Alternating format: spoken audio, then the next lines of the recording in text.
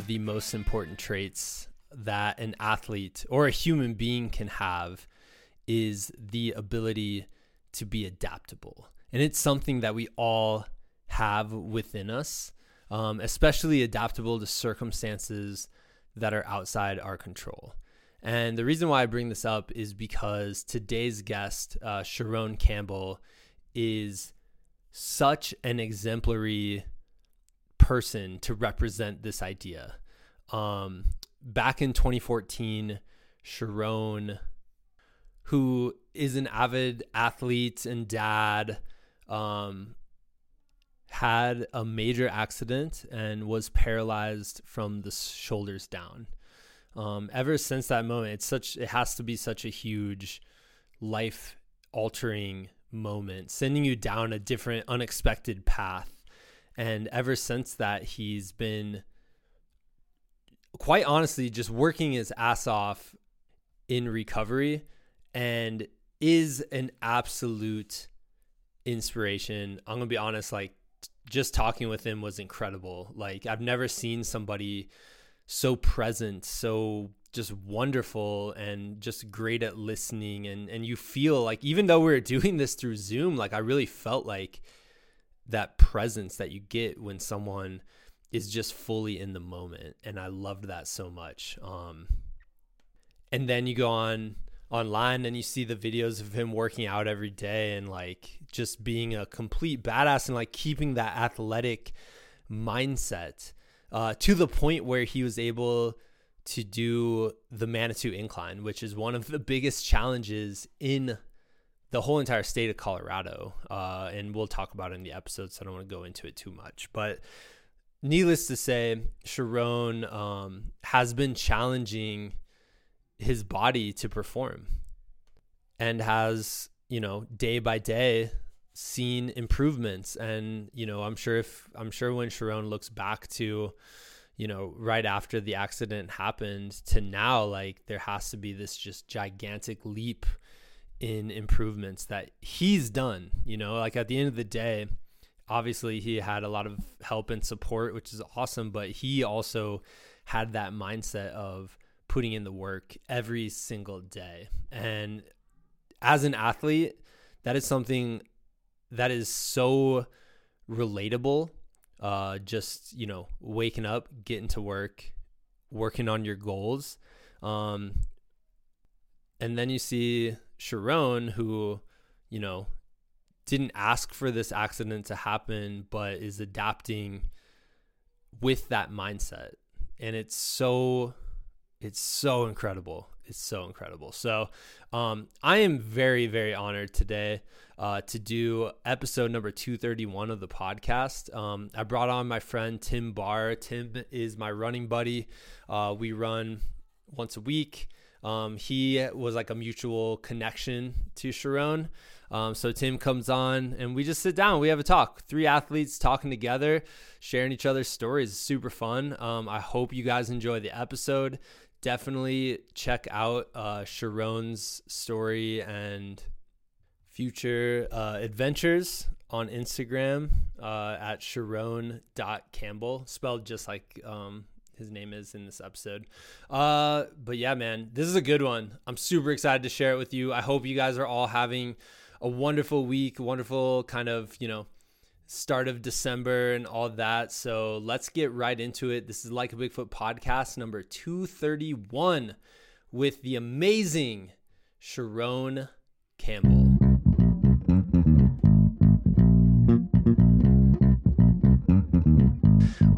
Sharone, you have an incredible story. You're a complete badass.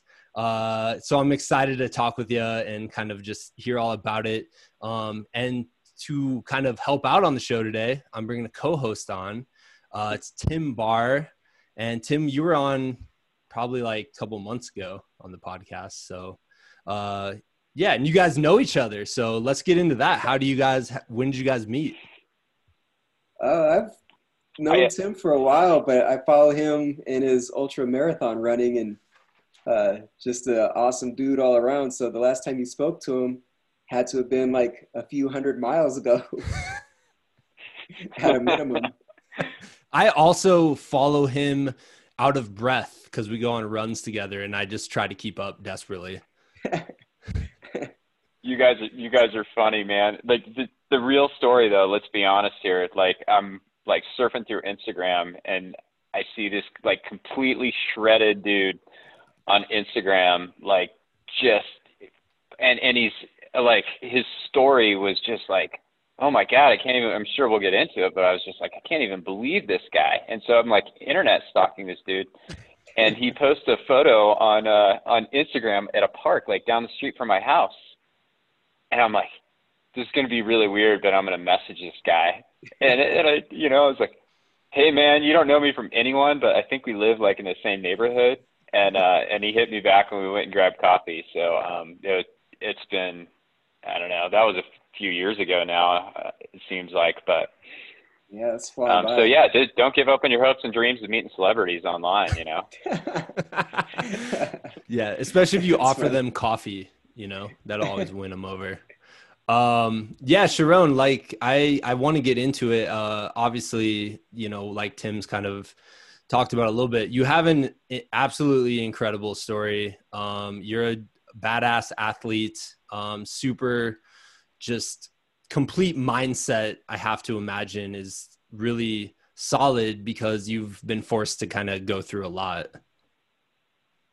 Yeah, it's been crazy over the years. Like, so I used to be an athlete throughout high school and college and ran track and did a lot of training. So that's all just built into me. And like the stuff that comes with sports and athletics, you know, you deal with injuries, but I got thrown a pretty significant injury in a tough challenge and broke my neck in 2014, which damaged the spinal cord and had left me paralyzed as a quadriplegic. So that was a heavier one to transition through, but have been fortunate enough to have that background and experience and have kind of been able to recover what I can throughout this journey, treating it just like I would any other training accomplishment and challenge. And moving around today, I can get around on two sticks pretty good. My endurance isn't great and I don't move as fast as I used to, but some of that comes with old age anyway, so. Yeah, man. Well, so as a lifelong athlete, what kind of lessons, you know, when, you know, you're thrown this, you know, kind of right turn where you're like, whoa, that was a 90-degree turn I did not expect. What kind of things did you pull just from your athlete mindset kind of days? A lot of it's, you know, it is mindset, then it's consistency, finding measurable goals. I remember the first week in the hospital, they tried to put me on this arm bike and they, you know, Velcro your arms to it, try to see if you can have some shoulder movement. Because for me, it was just about the traps down. Everything was paralyzed. So I remember just like leaning into the machine, trying to do any and everything I could just to get a few reps out of it. We spent maybe like 8 minutes and she was like, oh, well, that's it for the day. And I was like, well, you know, let's write down the numbers. Does this track my, you know, progress? Like exactly what were you doing here? And, you know, that's where my mindset was. Like I wanted measurable goals. I wanted the next day to be better than this day and just anything that I could get out of it. And initially it wasn't the whole thought process, like I'm going to come back from this and I'm going to recover. It was just trying to make the best of the situation that I was in currently.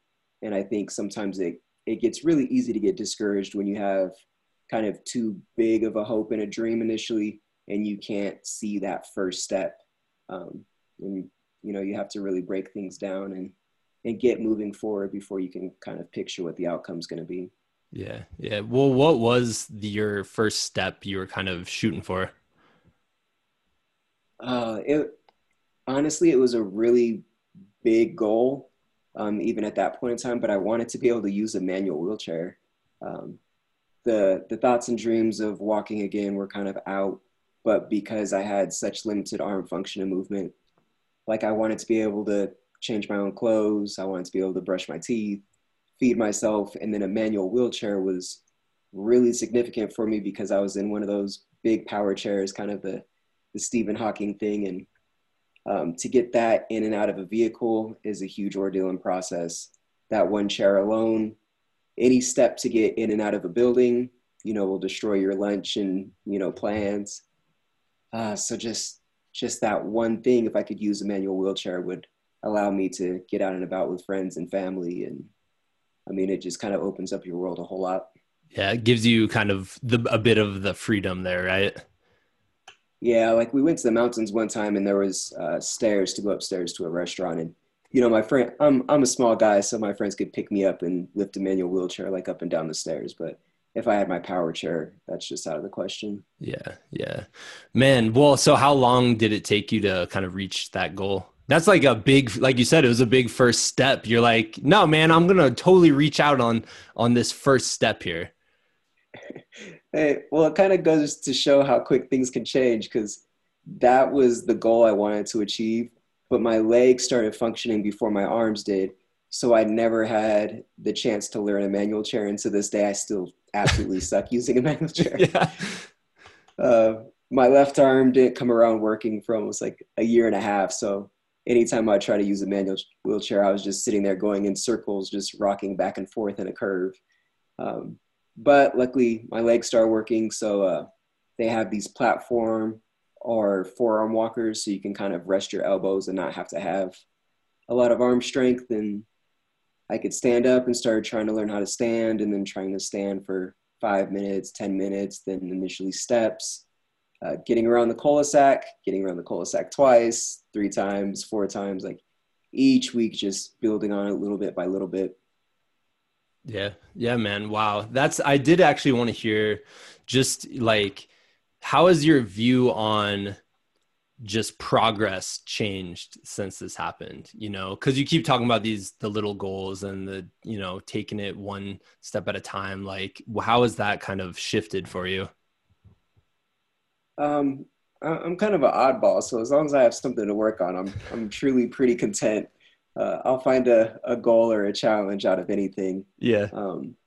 But I mean, a lot of it's just patience too, and the understanding that my circumstances are different. So I don't harp a whole lot on not being as fast as I used to be, or, my previous athletic abilities. Like I miss those days and I do enjoy them, but, there's probably quite a few people that are still less mobile and less active than I am currently. Like my health might be better than a lot of people still, just because of the effort that I put in daily. So, I mean, comparing myself now to where I was before, it's 2 entirely different circumstances. And, I can't stress about it too much. And, just being patient and accepting of us as individuals and where, each of us are at. Yeah. I was always, I'm really curious about your motivation. So it's like all of you're just like consistently on it, man, day in, day out. I don't know if that's just the social media life, because we all have that, but just that desire and that willpower just to continue to chip away at small goals. I mean, and I'm sure sometimes there's like setbacks and things like where you're just not getting where you want to get to. But how do you have that mental fortitude? As an able-bodied athlete, we struggle with that too. Chris and I talked about it on a run a couple of weeks ago, where it was just like, man, I'm like struggling, just finding the energy and motivation to keep getting out of bed every morning and doing this stuff when it's fall, like everything's dying outside. We got pretty sappy about it, but for you, like, what is it that just kind of keeps you going and keeps hammering things out? It really varies from day to day. Like you were talking about you guys with the run. I mean, that would be like me asking you what's the difference between, mile 13 and mile 27. Eventually you get to a point where you've made it that far and you see the goal in sight and you're like, yeah, I'm just going to push through. I got to finish this or it's done. But to get up and get started, sometimes that is the challenging part. And some of it becomes routine. Some of it becomes habit. For me, there's some days where I know the better that I do and the more well off that I am, the easier it makes it on my family, my kids, my children. And it sounds kind of funny, but even like the healthcare system and medically and stuff like that, like me being in good health, I don't have to go to the doctor a lot. I don't have to have as many surgeries. I'm not reliant like on the healthcare system the same way I would be, if I was still, you know, full blown quadriplegic, laying in bed every day, needing daily care. You know, so it's my way of giving back. It's like someone recycling and stuff like that. Like I got to give back and I got to do what I can and, you know, do my part to make it easier on myself and those people around me. Yeah, I totally connect with the whole, and I think Tim would too. Just as a parent, the idea of this freedom through discipline, I heard that somewhere on a podcast. I'm trying to remember where. But the idea where it's like you're super disciplined, and all of a sudden now you have that freedom that you wouldn't have beforehand. And I just want to hear like. Obviously, like for us, having a family just brings that idea right to fruition. Cause I'm the same way where if I get my workout in, I'm a better human being all around. Exactly. Yeah. So, I mean, how much has that meant to you during this journey? The working out part or with kids? Both of it, just family, just your family in general. I mean, there's like so much that's gone into this, like over the course of my lifetime. Like, you know, my father had passed away when I was younger. So I always saw my mom really working hard and doing things to support me. So, you know, that's something that I've always strived to do, you know, for my kids. And I've asked them as they've gotten older, like what they think about the situation, but they don't really see anything different. Like as they're getting older, they're starting to understand there's differences just because of communication with others and their friends, and they're more aware of their surroundings. But my daughter and son had asked me to be an assistant coach like 1 year for soccer, and I have 2 crutches, you know, I'm stumbling around, I don't run, I can't kick. I'm like, you don't really comprehend like that things are different. And they were like, well, you teach me stuff and you make me feel good about different things, so I think you would be a really good coach. And I mean, like, to me, that was important and that carried a lot of weight. So, you know, I showed up and, you know, tried to assistant coach that whole year. And initially I did get a lot of looks and stares from the other little kids. And by the end of the season, they're telling me I'm cheating because I'm using the crutches to hit the ball, playing goalie, and, you know, making myself bigger than I am. And, you know, so you just got to make use of what you have in the situation you're in. And especially for them, they have so much fun and so much energy and excitement. And if I can make an impact on anyone, it has to be them first. So yeah. That's huge, man. I love that so much. I attempted to coach 6-year-olds this summer. It's craziness, man. It's pure madness. Yeah. But yeah, that's so sweet. I love that so much. What did you learn anything else from that experience? From coaching and stuff, it was good and interesting. I kind of liked it a lot because it was soccer and it was something that I had no background in. If they had done a sport that I had done in the past, I think I would have been harder. And but to be so naive in a certain area allowed me to like really watch and like listen to them and like understand their frustrations and difficulties a lot. And the injury's done that a lot too.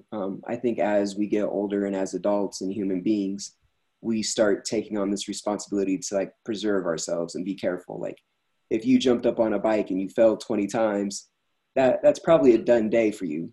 But teaching my son how to ride his bike and he's crashing over and over again, I'm like, you know, you got it, you know, get back up. And I'm like, I have to take on that same attitude and stuff myself. Because if I fell 6 or 7 times trying to learn how to walk, you know, you get defeated. Like you don't want to get up and get hurt over and over again. But as adults and parents, we teach our kids to do that, and we teach them to overcome these difficulties and obstacles that we know they're frustrated with. We know they're going to fall a few times. We know they're going to potentially get hurt at some point, but we kind of lose that as we grow. And I've tried to kind of hold on to that and hold myself accountable for the same things I would ask them to do.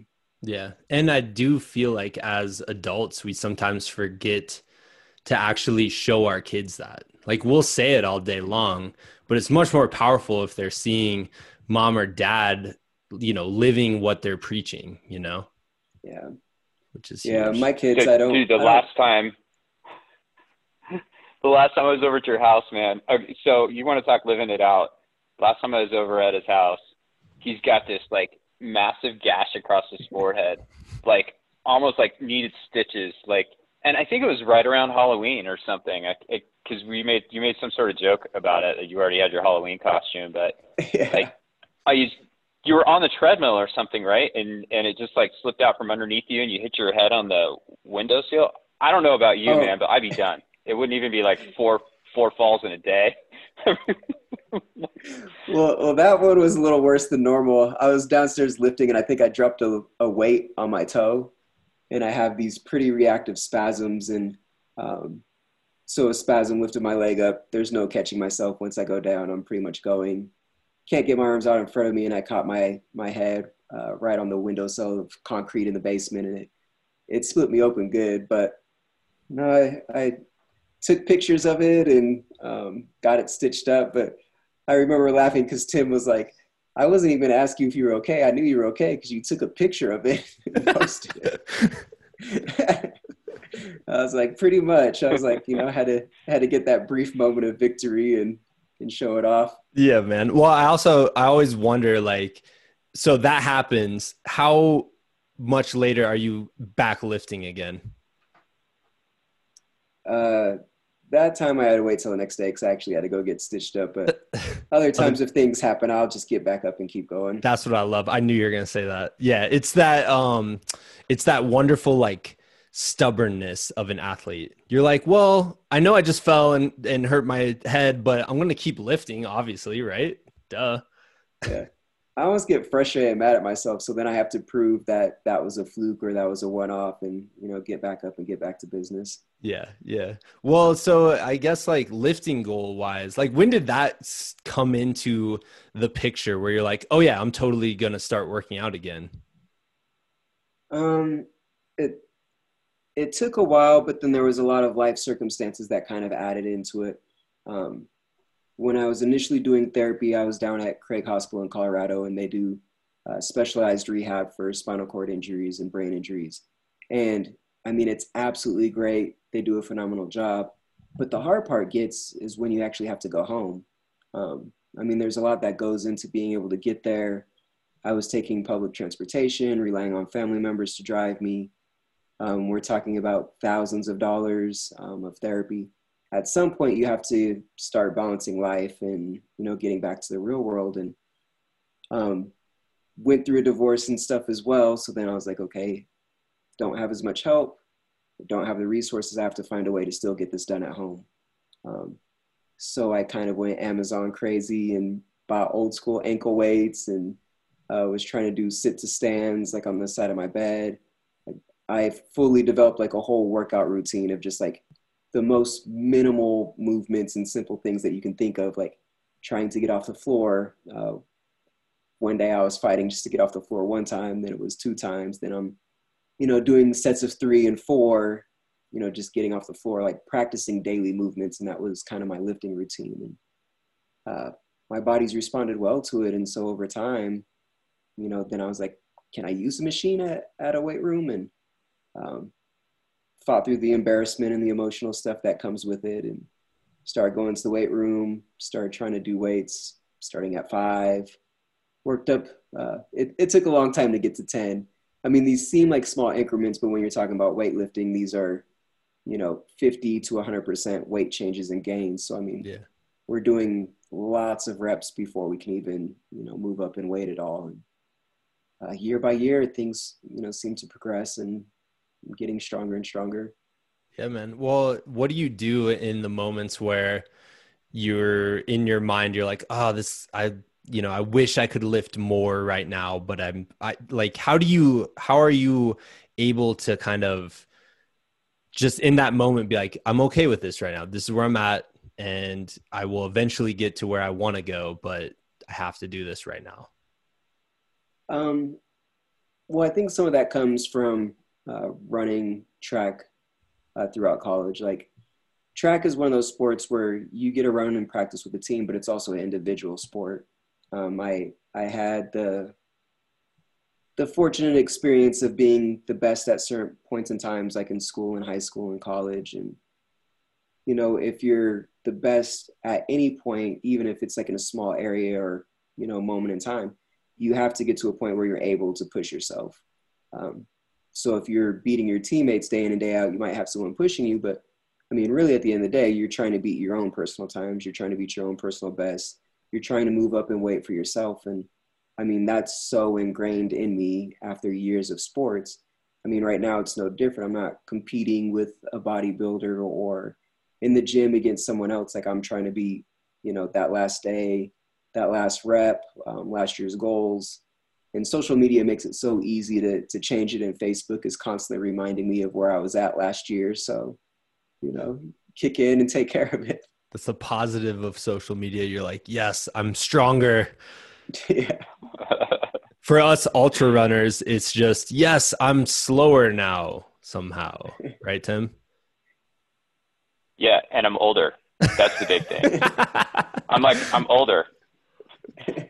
But it's kind of a cool thing. Like I never got on the podium when I was younger. So now it's like, oh yeah, now I'm 40 plus. Like, sweet. I'm taking home the prize money. You know, I just had to get old. What's your strategy? Oh, it's getting old. No big deal. Just old. Yeah, just old. Stay the same speed. Like just keep working out. You know, eventually I'm going to be the fastest one on the podium. Yeah. Yeah. You have that Benjamin Button disease. Yeah, dude, for sure. You know, you know what I'm really curious about though, and I don't think I've ever asked you this.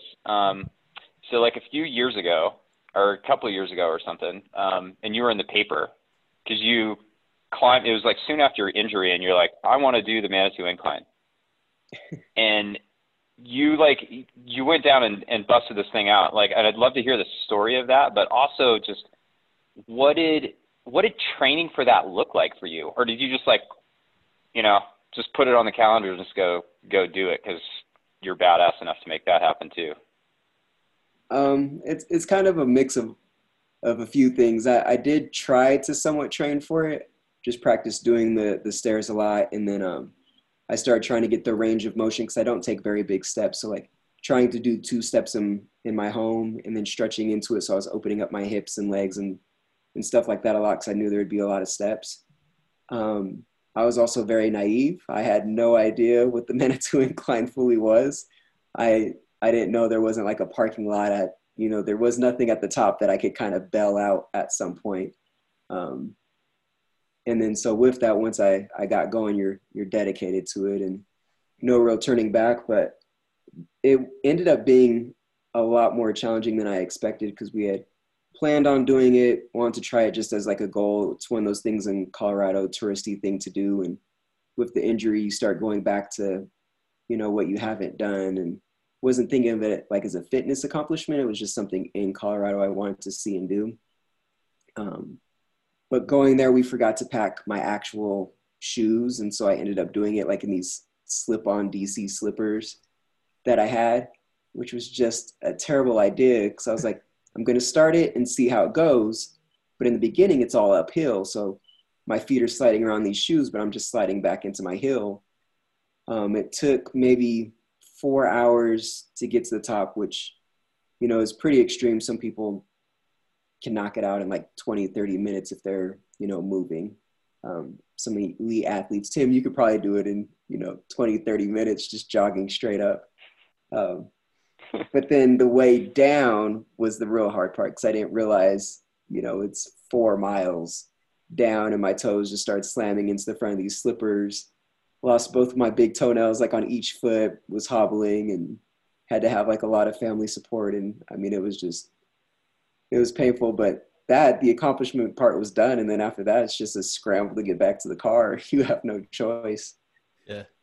That's amazing. The one time I did, which Manitou Incline, just so people know, and Tim, maybe you know the numbers, but it's a mile up, but it's straight up. Like, I think you gain like 2,000 feet or something like that. Yeah, it's 2,000 vertical feet and like 0.9 miles. It's just, and it is, to your point, you're like, oh, this is cool. Like everybody does it. Like I grew up in Colorado Springs. Like I actually remember going up the Cog before they shut all that down, you know, and you're just, you know, but you go down there, man, and you see people that are like, I mean, not people that are trying to go for a goal, but just like the tourists that just, you know, flew out from Nebraska or something like that. and you're just like, oh my God, like this person might die, like for real. It and catches you they're off at guard. step 10. It's insane. There's like a really steep, I mean, the whole thing's steep, but there's one section where it like amps it up even more. And you're like, oh my God, it's even steeper now. Yeah. And I mean, I definitely didn't do it all by myself. Like I had a couple of people going with me. There were a few steps that were high enough where I had to have them like literally try to like lift my leg to get it up on the step. And then my legs work really well driving into extension so I can, you know, push myself up. But to get like my foot up onto some of those ledges and stuff was a challenge and needed quite a bit of help. Yeah. Well, let me ask you this, because the one time I did it, I just remember getting to the top and people are out there just like cheering other people on. It was this beautiful like community building thing on like a random Sunday. And it was awesome. So then we just sat at the top for like 20 minutes, just being like, let's just cheer people as they come up. So what was the community of hikers like when you were doing it? It was pretty cool. I actually saw an old teacher from high school on the way up. And so he was absolutely shocked. He had knew about the injury and stuff and by no means expected me to be on the incline that morning. And then, I mean, there were probably a lot of people that had passed me on the way up and saw me trekking. And I mean, no one ever knows really why I'm using crutches or what's wrong. They just notice something's different. So then by the time I got to the top, you know, it was the whole applause and, you know, great job type thing. And there was one odd guy though on the way down. He was like, oh, you rolled your ankle. That sucks. And I was like, it's a lot worse than that, but. Wow, man. Dude, yeah, what a huge accomplishment. And you're right though, that trail going down, no fun. Yeah, and I had read about all of it before I went out and done it. And they had actually extended the trail. They did some kind of modifications to the trail. So I was planning on maybe 2 to 3 miles down. And for me walking, I knew I could probably knock out like a mile per hour. And that's what I was hoping for. But they added a couple miles and I had no idea about it. So it made my day a lot longer than I wanted it to be. Yeah. And I, as a like ultra runner, like the black toenail thing, just crazy respect for that. Well, that was an ultra for you, man. I mean, 8 hours out there, like that's legit, you know?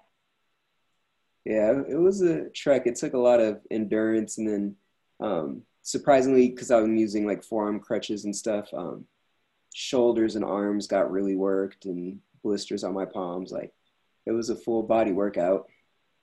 Yeah, that's amazing, man. Well, so I also noticed like are you into like CrossFit and stuff? Like what kind of lifting stuff do you do? Now I lift pretty structured. Yeah. Before I enjoyed doing CrossFit quite a bit because it combined a lot of things from my past. Like, I mean, a lot of it's interval type work and I was a sprinter in college. So like, primarily ran the 400. So for me, running and pushing your tank till the very end is what I was good at. I was small, but really explosive. So like a lot of the Olympic lifts I was good at, body weight movements, did cheerleading. So the gymnastics movements, tumbling, all that stuff was a lot of fun for me. Like I just truly enjoyed the randomness of, you know, the functional movement and did that right up until the injury. And then since then I've tried doing adaptive CrossFit and modifying things, which is great that they have it. But for me to train and get my body to improve, I have to have like a more structured routine and have things dialed down a little bit differently. Yeah. So what does a normal routine look like for you? Right now I'm kind of rotating 4 different workout days, have 2 to 3 different lifts each day. I've reduced weight because I'll cycle things on and off. Like some kind of cycles I'll bump up the weight, less reps, more weight. Right now I'm kind of dialing things down, trying to get more reps in, work on form a lot more, bigger movements, more complex movements, doing things my body hates for the most part. Yeah. Well, and dude, that's amazing. So, when some random guy on Instagram sent you a message and was like, hey man, we live in this neighborhood together. What did you think then? Well, I had saw his profile and he's running hundreds of miles for like a race. I'm like, I have to meet this dude. I'm like, how cool is this stuff? I'm like, I want to know what goes into his mindset. Like, what is he thinking to go run 100 miles? Yeah, so that's what I want to hear. Like, what kind of parallels do you guys think can be found in both of your mindsets? Because I think no matter what the athlete and what the event, I think you can find a lot of these similar concepts, these similar ideas that people draw from. You know what I thought was rad? Like, so we met at this breakfast place in Old Town Arvada here in Colorado, and I think the place was closed or something random. I don't know. I remember the meeting spot was a little weird, but just because the breakfast place I thought was going to be there wasn't there, and so like I'm on a blind date essentially, like looking for a breakfast place to go eat at.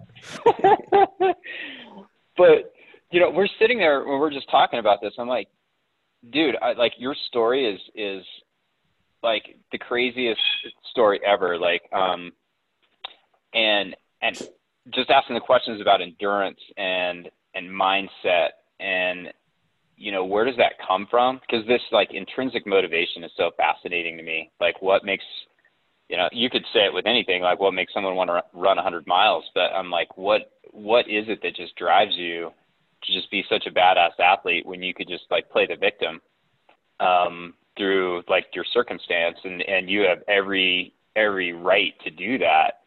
But you don't take that. You just kind of take what you've been given and you just drive forward. And we were just having a conversation back and forth about this, but he's like, dude, I think you're equally as freaking motivated and driven. And we found there's a lot more commonalities. Like we're both athletes. And I think that athlete mindset just really comes through. Like we're definitely in different situations just in our lives, but like that mindset like rolls right through.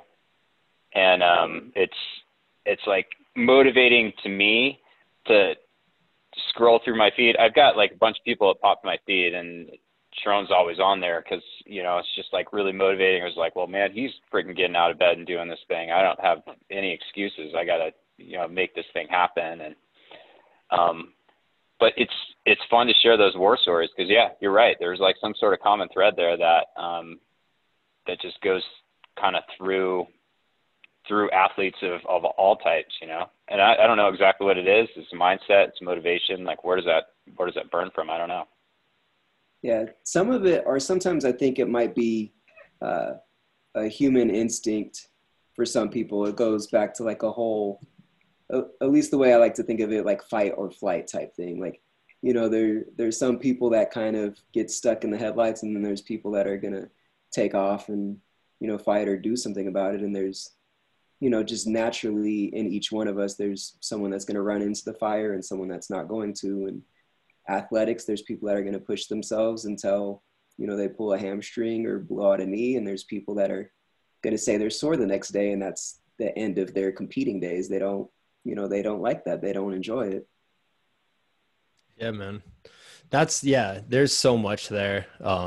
You know, that's what I love. I love doing this podcast just to kind of like hear that, because I hear it from all sorts of people from all walks of life and all, you know, different things that they're taking on, whatever it is, you know. Mm-hmm. Like Tim wakes up at 5 a.m. and just sprints. That's what he does. And he enjoys that for somehow. It's not true. But that's the thing. It's weird. I'm like hobbling. Because I tell people, I'm like, it actually gives me more energy through the day by taking these things on, and like doing this stuff consistently actually like helps me have more energy. And they're like, that makes no sense. I'm like, I know it doesn't, but somehow it works. And I've noticed too, even with like business people, the more you try to maximize your day, the more you'll find that, you know, there's that common thread. People start getting up earlier, they accomplish more. They usually accomplish something like first thing in the morning, and that almost sets the tone for the rest of the day. So I know, like Tim, I'm an early riser. That's when I prefer to get stuff done.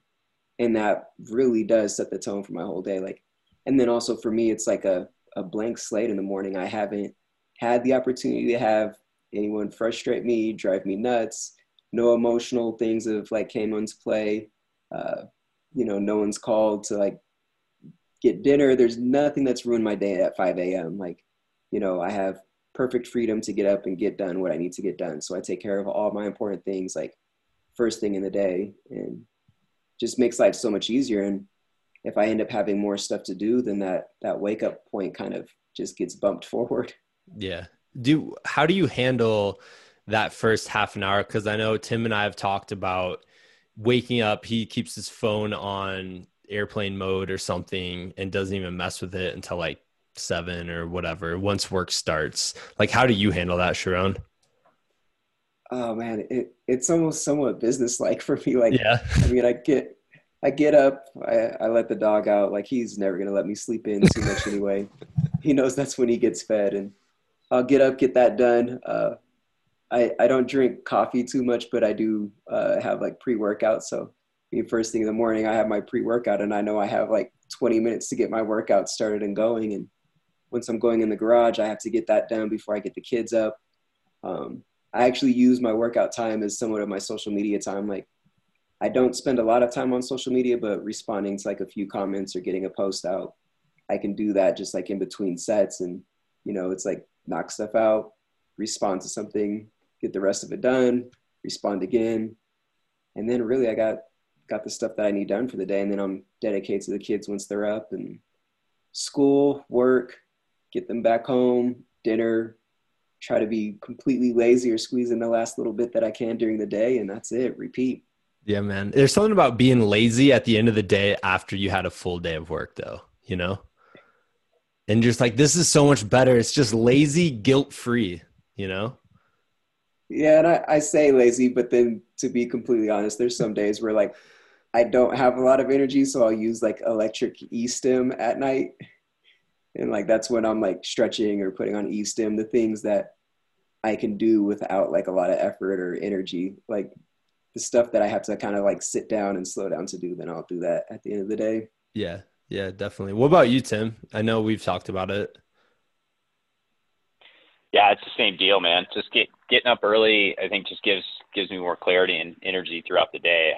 It's hard to get up though, especially now where it's cold and dark out, and getting that motivation to get up and moving. But a lot of times I'm laying there and I'm like, I don't feel like going right now to meet Chris at 5 a.m. again to go run, but I know I'm going to feel a lot better, after I just get a good solid hour in of something. And it does set your day right. Like, we went out on Monday and did Mount Morrison, just by Red Rocks. And like, we were the only ones up there, saw the, pre-sunrise, like just super cool view from up top. And that's how we started the week, and I remember like on Monday, it's been a pretty stressful week so far, but that just kind of set the tone for what matters. And then at night, I'm just usually passed out on the couch by 9. But I agree. Like, just getting going and getting things done. And there's so many pressures that kind of weigh on us, that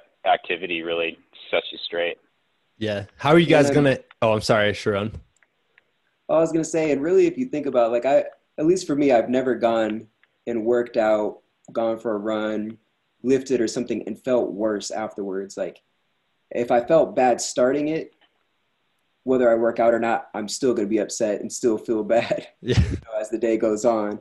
But working out, like, I've always felt better after it. Like, it gives me time to release any stress, anxiety, tension, like anything. It helps a lot mentally and physically. Yeah, for sure, man. How are you guys going to handle our upcoming job of teachers for elementary students, which is going to happen to all of us next week or a week after Thanksgiving? I enjoy it. I love teaching my kids. Like, I'm just one of those people where I enjoy learning so much. So I probably talk to and teach my kids more stuff than they want to hear. Yeah. We'll talk about something at dinner and it's like, oh, well, this is this. And I'm like, but why is it like that? Like, I'm always provoking more thought and more learning. So for me to get to teach them, they might not like it as much. They would probably rather be with their friends and in school. But for me, I enjoy it quite a bit. Yeah. So you were like the most, you're the most present person I know, I think. Like it just, you have this like air of like, you're just always there, like whatever's happening, like you're in the moment. Maybe that's just my read on you. You know, maybe it's, maybe you're not, maybe you're thinking about other things, but, I mean, I guess, do you feel like you are that type of person? And if you are, like, have you always been that way? Or like you just have a demeanor that's just like, you're just connected to where you're at. Like you enjoy teaching your kids. I'm the opposite, man. Like I'd rather not be the one. And maybe it's just because my son doesn't want me teaching him. And I'm like, fine, I give up. But, Yeah. I mean, do you consider yourself like in the moment and present at most times, and or is that just the air that you give off? Yeah, I mean, I think that I'm there now. I feel like I've tried to always be that way. Like I've always loved events, moments, sharing things with people, and you can't really do that if you're tired or lost in something else. But even more so, like after an injury like that, like I mean, there were so many days where, without exaggeration, you're just laying there and you have nothing else to do but enjoy someone's company or speak to them. Like, I mean, you can't hang out with your friends and be like, yeah, let's, go play basketball or go do something. Like, your activity is basically their company, their stories. And I mean, you just learn to appreciate people like a lot differently. And then even for myself, like, I couldn't go out of my way to help someone move. I couldn't, go grab food or appetizers with someone. Like my only way of like giving back to people was actually just sitting there and being there with them and listening to them. Like I didn't have a lot else to offer. Yeah, that's amazing. You put a post on Instagram that I was reading today, and it just really, it connected with me just as a person, but also as a dad, where it was you riding bikes with your daughter. And dude, I'm telling you, man, I was like, because it's basically like, hey, don't take anything for granted. Like there was a time where I wasn't able to ride a bike, and you wouldn't think that that would be a skill that would, go away for a time, but it did. But not only that, it's just the combination of like, your kid's only going to be this age right now, like they don't get younger, they don't Benjamin Button. Yeah. And so I think that like combination there's just like the reminder that is the most important reminder for everybody, which is like, hey, don't take the moment you're in right now for granted, because it's not coming back. Yeah. And this whole experience is like, I mean, it's really just changed what things like would have been. Like I remember like when I was trying to ride a bike again, I actually took my daughter's bike out. Cause I mean, I can't ride a bike well enough to justify me going out and buying a new bike. So I was like, I'm just going to see if I can get onto hers. Then I was able to like straddle it, and then I was like trying to like inch and scoot forward. And then, my son's there and he's like, yeah, remember, pick up your one foot and put it on. And then, you get the other one and then you'll start going. And I'm like, how funny and how cute is this that he's now passing on the information that I gave to him.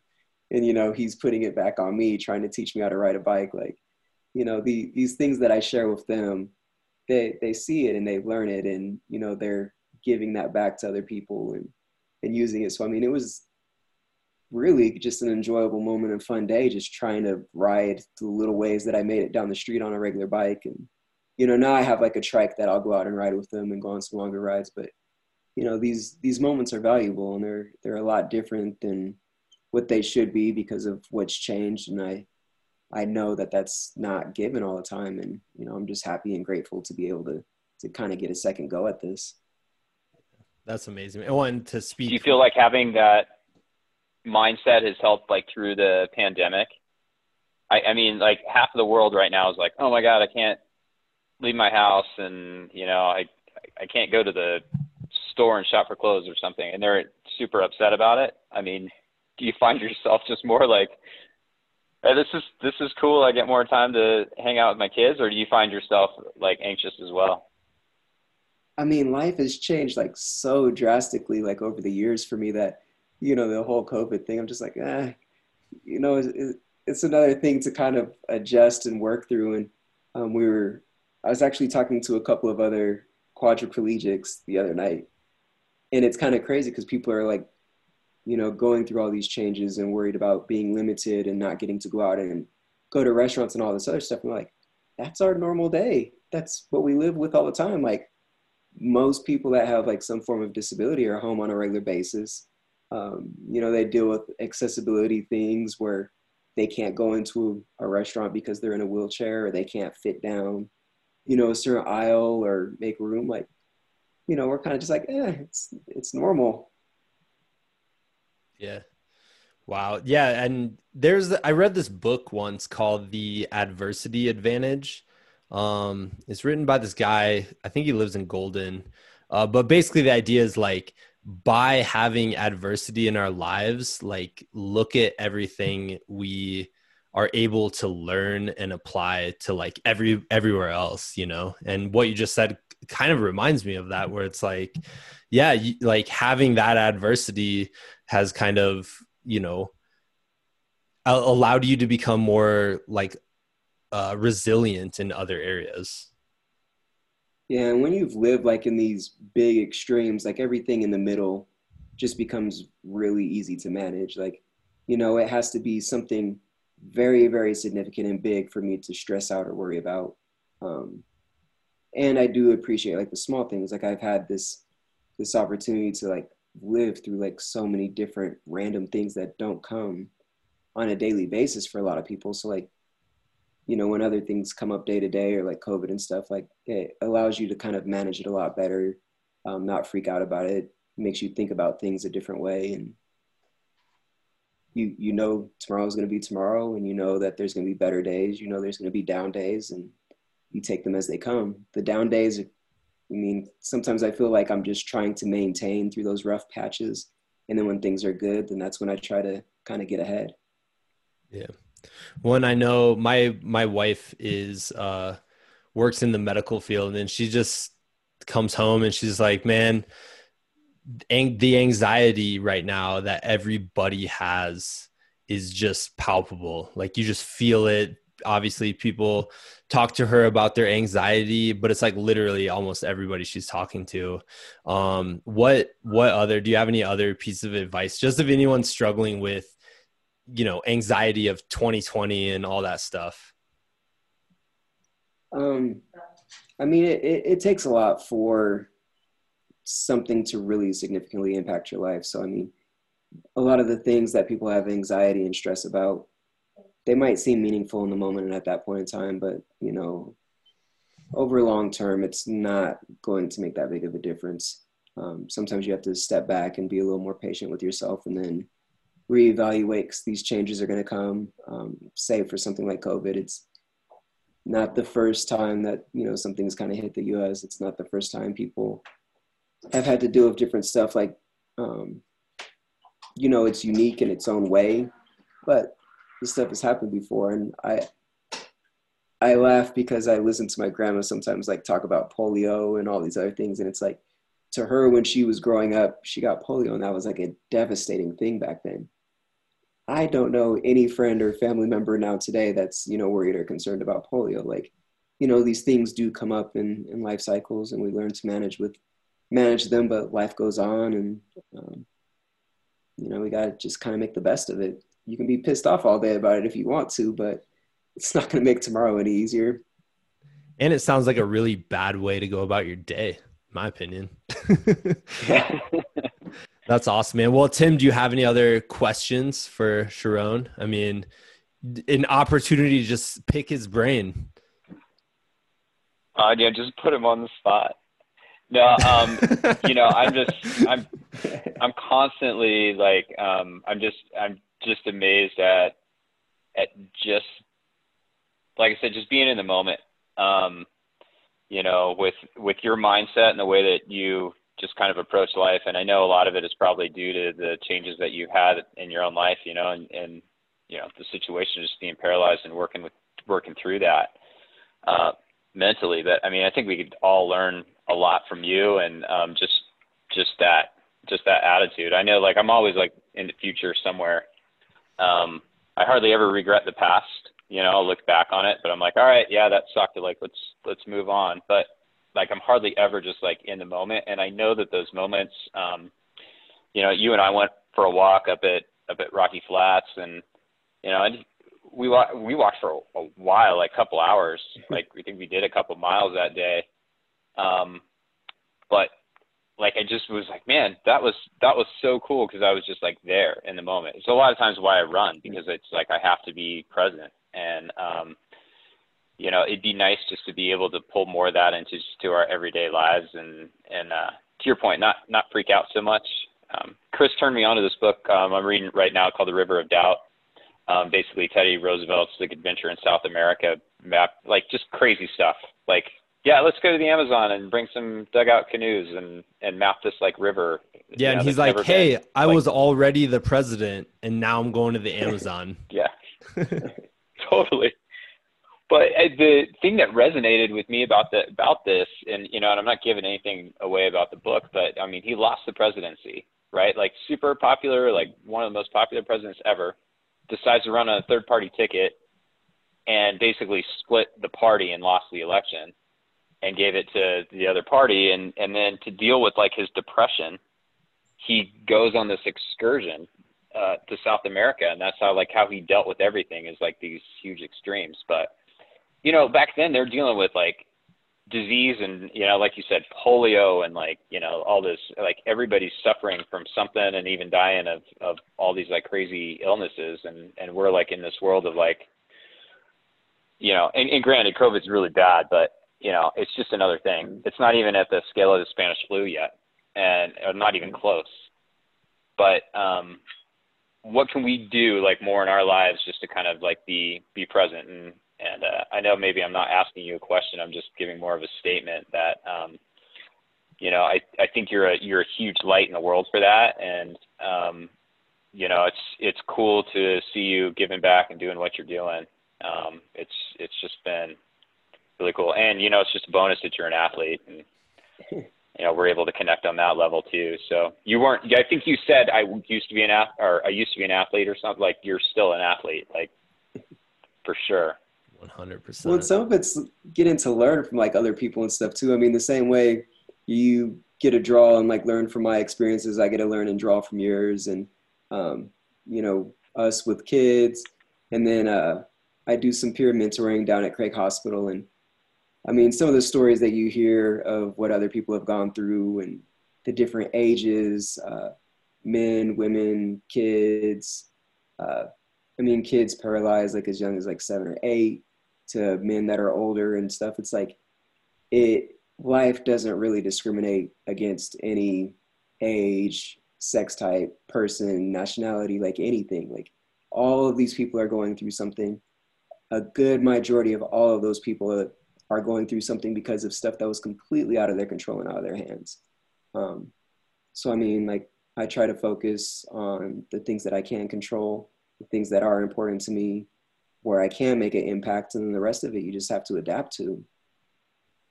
That's amazing, man. Let's we'll wrap it there. Sharon, where can people kind of follow your story and your motivation and stuff like that?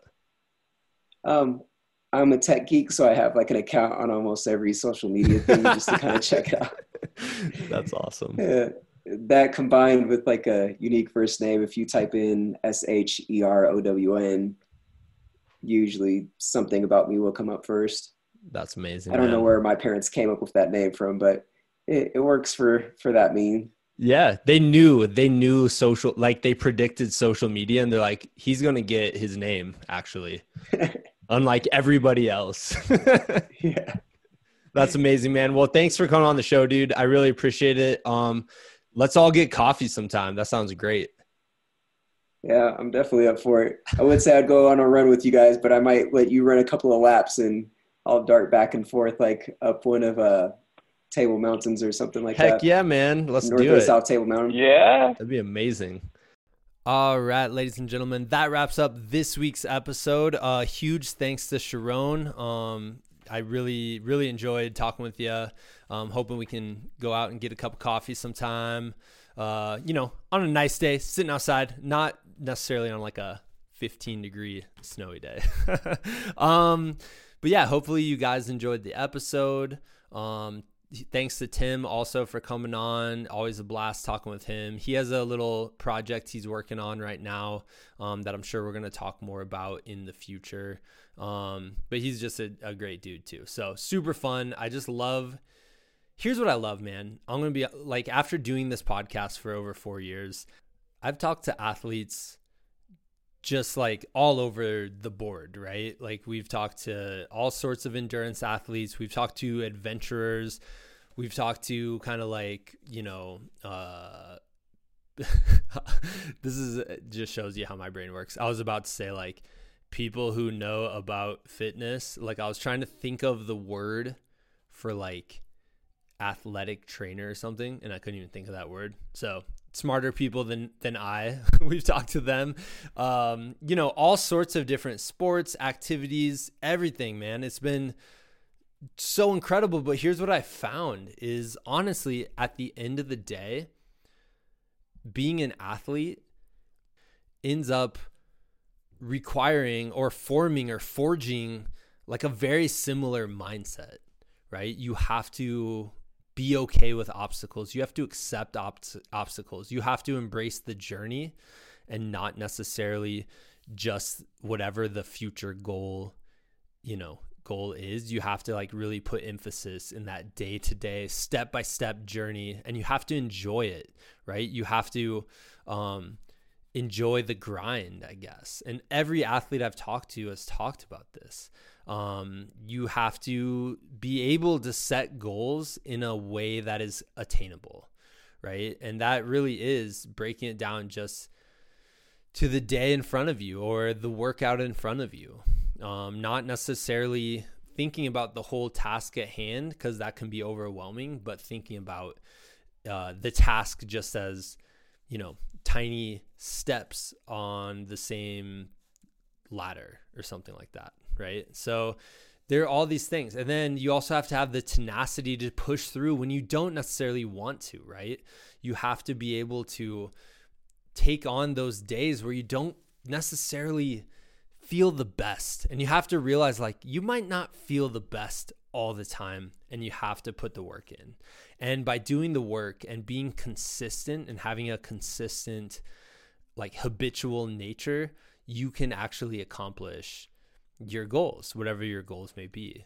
And it's so crazy. Like I see that through every athlete from all different, you know, parts of life, and people with way different backgrounds. They all kind of come to this very similar conclusion that these things are what is important at actually accomplishing what you want to accomplish with your time on earth. And that's amazing. But the thing with Sharon that stood out to me amongst all of that, because obviously like he's a lifelong athlete, but I think the thing that he said that stuck with me more than anything was this idea of your gift of presence, right? And he was talking about like he could give people his time and his attention, right? And that was his gift when he wasn't able to do a lot of the things that he wanted to do in the moment.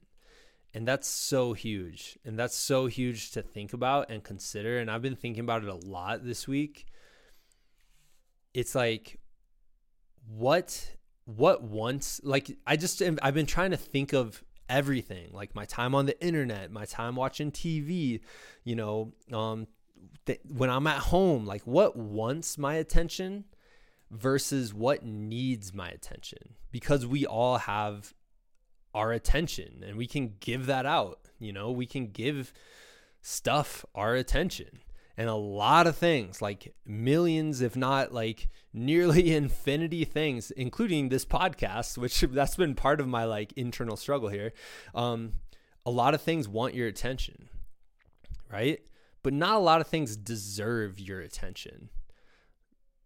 So I've been trying to think, like I'm a guy with 3 young kids and a wife, and they deserve my attention. You know what I mean? And there's a lot of things out there that I participate in, right? Like social media and, you know, binge watching shows. And sometimes that's good. It's like a good relaxing thing, for me. At the end of the day, I'm like, oh man, I just need a break from reality for like 30 minutes or something. But those are things that want my attention. They aren't things that necessarily deserve my attention or need my attention, right? So I just think that's super important. Like, we're coming into the holiday season. People are going to be with their families probably more than ever. If you haven't been already, or if you haven't just been in your house like I have with my first grader and wife most days, and so you're around each other, but you need that, man. Like, this time is fleeting.